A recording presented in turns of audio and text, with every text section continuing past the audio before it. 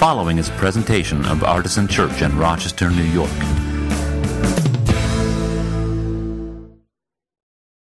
I would like to ask you, as we get started, to think about a time, to remember a time that you think of as the good old days.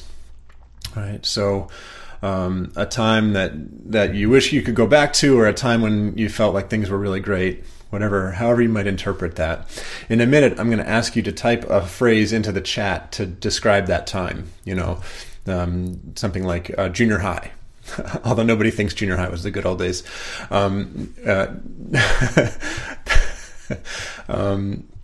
It gets better, junior high friends. Anyway, I'm going to ask you to type something in the chat in just a minute. So be thinking about a time when you would like to something you'd like to go back to, maybe something like that. While you're thinking about that, I want to tell you about two really exciting seasonal things that are coming up. First of all, next week in the lectionary texts, we have the Magnificat, which is Mary's song of praise when she visits her sister Elizabeth and the child leaps in her womb. It's an absolutely stunning prayer, and it's very powerful. And I've thought for years that I would really love to have a woman preach the Magnificat. It really should be a woman. And we've never been able to do that, at least as far as I can remember. The closest that we seem to get is to have a woman read the text, which is wonderful. But I'm happy to say that this year we do have a woman who's going to preach the passage, the Magnificat. And that woman is Hannah Vickner Howe. And I am super excited to hear from her next week. She's going to be preaching the Magnificat from a feminist reading, and it's a very appropriate way to think about that text. So can't wait for that. And yeah, Dell says, give it up for Hannah. Absolutely. It's going to be wonderful. And what's more is my hope is to have the entire liturgy be led and facilitated by women. And so you may see my face on the Zoom meeting. I may appear in one of the pre-recorded music pieces. I'm not sure. But other than that, you won't hear from me next week. I will be participating and sitting back and soaking in the wisdom and wonder of this passage. And so I can't wait for that. And you might feel even encouraged to invite a friend to join us on Zoom or Facebook Live next week for that. The other seasonal thing that we've got cooking here, I mentioned the pre-recorded music that we've been doing. I've kind of figured out how to record people asynchronously. That's one of those words that we didn't know before COVID, right? Asynchronous. Unless you're a really nerdy gamer, then you might. But I've figured out how to record people's musical participation asynchronously and put it together. And you've seen that in some of the music that we've done over the last few weeks. I want to do a version of that that's a kids choir. And so we're not going to get the Christmas pageant this year that we all love, but I believe that we can put together a kids choir this week. We're going to turn it around quick, parents. That's okay. You don't have anywhere to go, right? So you should receive an email from me today if you are a parent, asking you if your child would like to participate in this way, to make a simple recording of them singing along with a track, and to send that to me. And then I hope by next Sunday we will have this version of this kids choir that's on Zoom, and I'll be able to show it to you, and it'll be really beautiful and wonderful. So if you don't get that email from me today and you have a child who would like to participate, it's probably just a database error. So feel free to reach out to me directly. I am not omitting anybody on purpose. You can email me, Scott@artisanchurch.com, and I would love to have as many kids as possible drop into that kids choir. They're just going to sing Joy to the World, and we're going to really love it. And if we don't get it ready for Sunday next week, we'll release it on Christmas Eve or something like that. Okay. So, have you been thinking about the time in your past that you consider to be the good old days? What was it? Can you put something in the chat, a quick few words or phrase? Okay, 2019. Okay, right out of the gate. I meant to make a note saying, please don't just say right before this, but I totally feel it. I totally feel the before times, absolutely. Okay, so Catherine says college, rose-colored glasses. Ken says childhood, except parts of that were awful too. Interesting. 2016 before November. You said it, not me. The kids' table. Oh, what a great salad days kind of thing. Growing up with cousins. I love it, Kim. Weekends along the Susquehanna River at my grandparents' bungalow. Wow, that sounds wonderful. Kristen, thank you. Del says traveling to Spain, France, Italy, and Paris. Sounds like my sabbatical. Oh, Jesse says dating my now husband. I assume it's still pretty great though, right? I don't know. Tim says being in Branson, Missouri. Oh, Clara said that with my cousin. Love it. Yes. Camping in the Adirondacks. Yes. Almost every camping trip is the good old days. Jolene says teaching at GCCS. Jolene was the teacher for one of my children at GCCS, so I think those as the good old days as well. Family vacations. Yeah. Aix-en-Provence and post-graduation European travel. Did I say the French correctly there?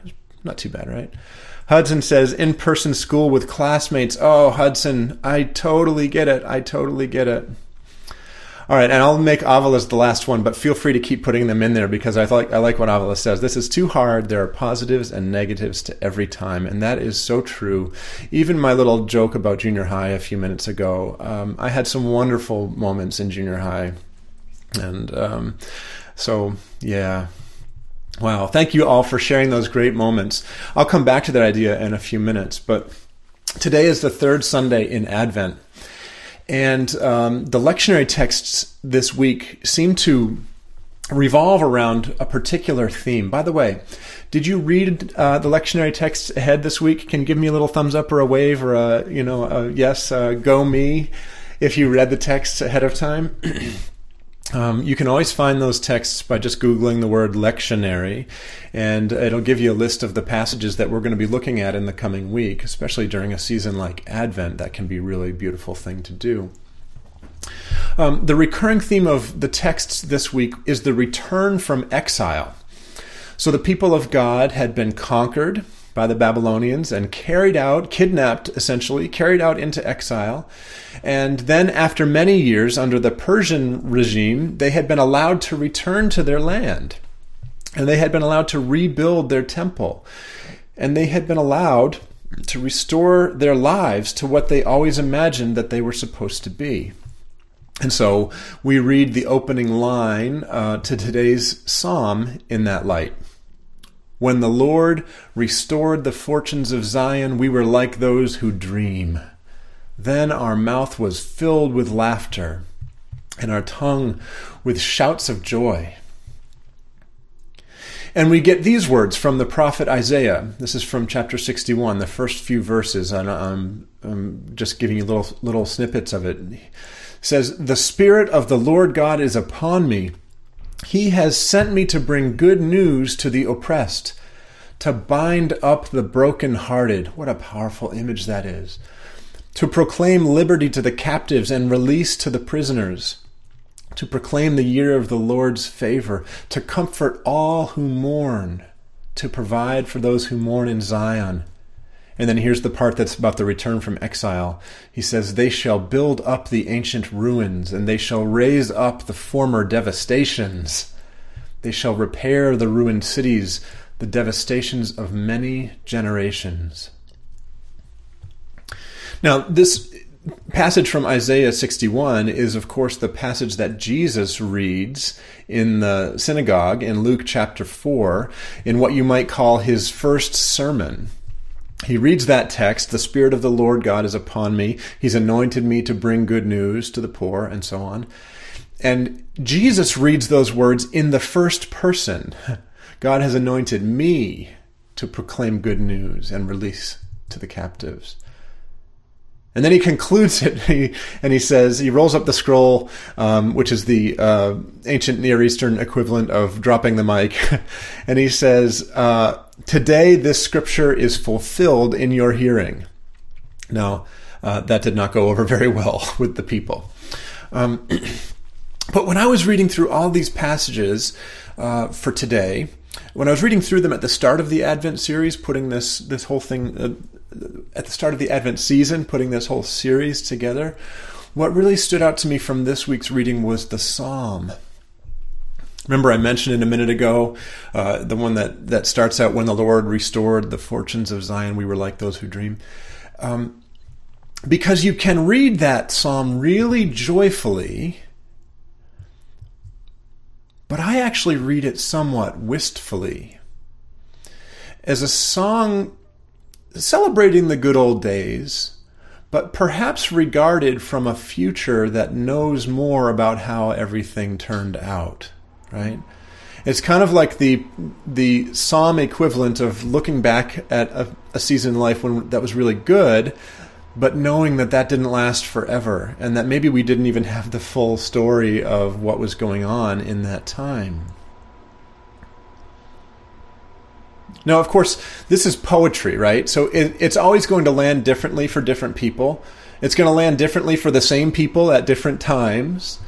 But for me today, this is how this psalm is landing. Like, even if you just look at some of the words in that first line of the psalm, when the Lord restored the fortunes of Zion. That word when signifies a time that isn't now, right? Doesn't it? We were like those who dream. That's great and everything, but it sort of also seems to imply that we're not exactly like that anymore. Then our mouth was filled with laughter. Right? Do you hear all of this wistfulness in there? It can't just be me, right?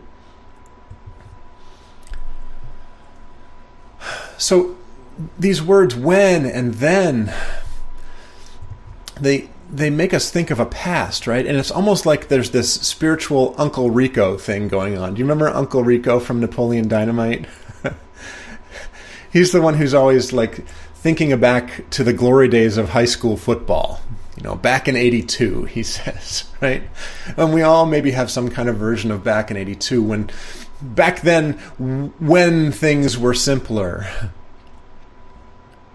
You know, then I hadn't yet experienced all the kicks in the gut that life has to offer.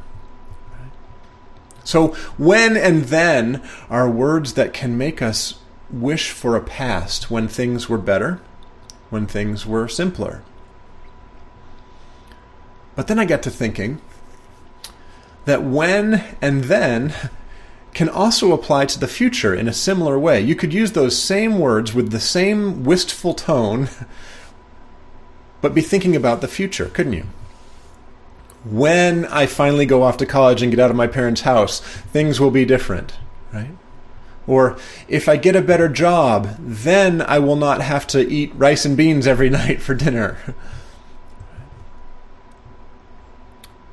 After COVID is over, then I will get serious about my faith.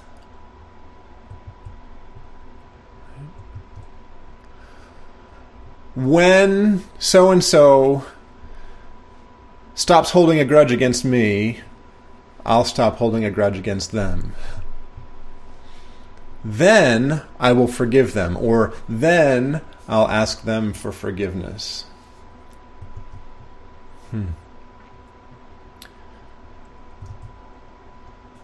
But of course, neither the future nor the past are available to us right now. The only time that we have is the present, and the only day that we can control is today. And that may sound like kind of a self-helpy sort of truism that's nothing to do with spirituality or with religion or with following Jesus.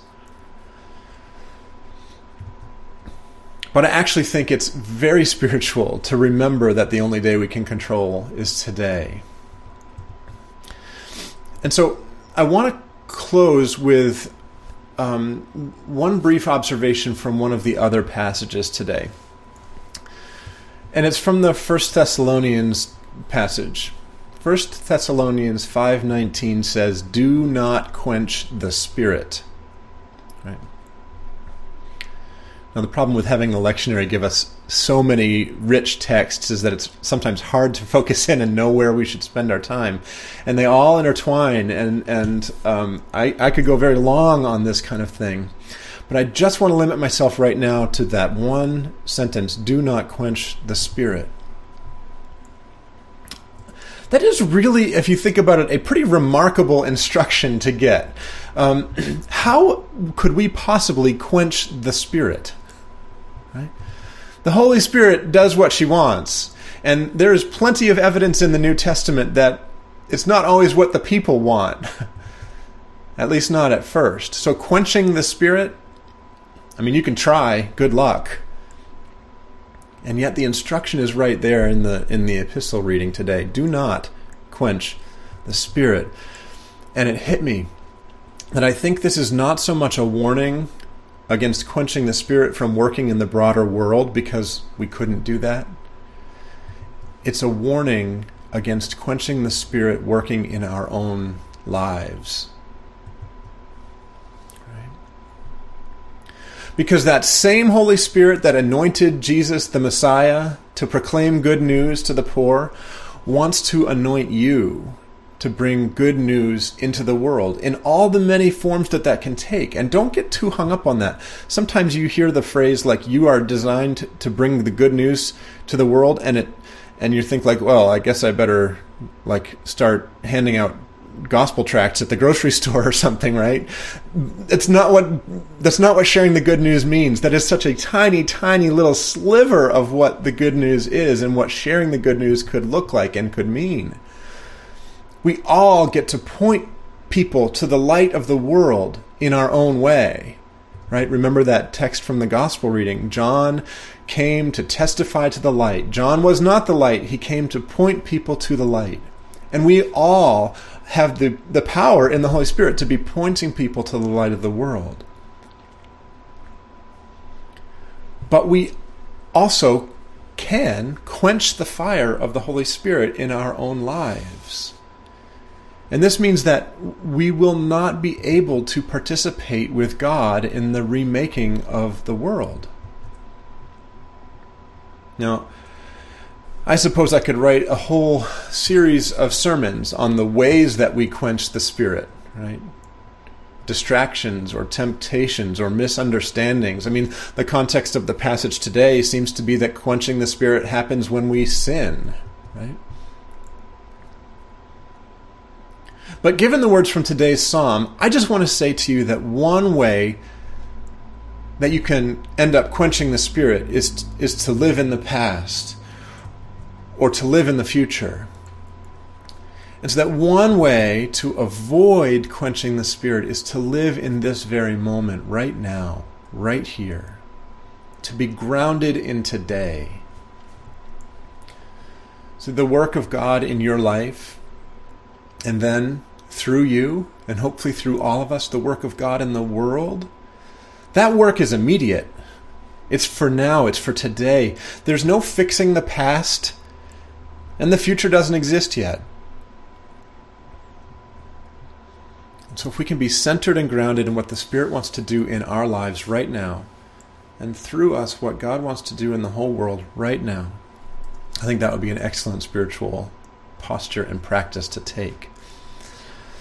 And so, in order to help us sit with the Spirit of God in this moment, I have a brief body prayer that I want to ask you to pray with me. Now, this is going to involve doing something with your hands. And so if you would be more comfortable with your video turned off, you can turn your video off if you want to do this more privately. But if you would feel more blessed by having it on, and so you can see others doing the same thing, you can turn your videos on. And I don't know which type of person you are or which type of church we might be in this moment, but either way is okay. Here's what I'd like to ask you to do. wherever you are, listening to this live, watching on Zoom, or participating on Facebook, listening on the podcast, watching later on the video archive. We are in the present right now. And so I want you to hold out your left hand. And I want you to imagine that your left hand is the past. All those things that you're holding, those memories, good and bad, those things that are so hard to let go of. And I want you to turn that palm upside down to symbolize the release of that past. And then I want you to hold out your right hand next to it. And I want you to imagine your future. All those things that haven't happened yet that you can't control. And I want you to turn your palm up to symbolize your openness and your willingness to be present in that day when it becomes the present. And then you have these two hands. I want you to bring them together, the past and the future coming together, and you put your hands together right in front of your heart. And as past and future meet, just be present here for a moment and take a deep breath or two.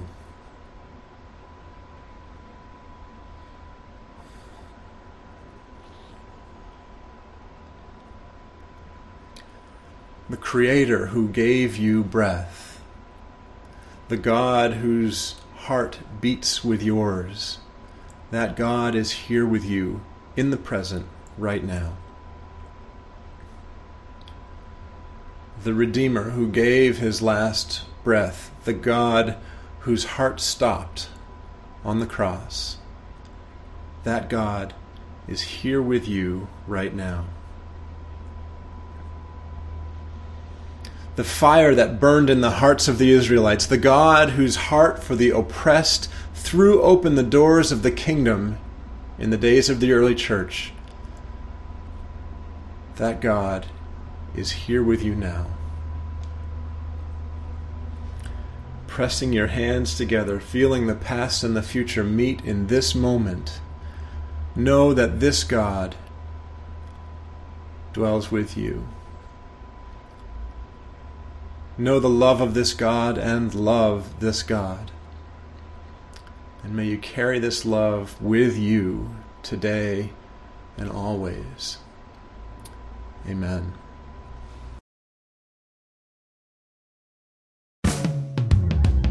For more information, visit us at artisanchurch.com.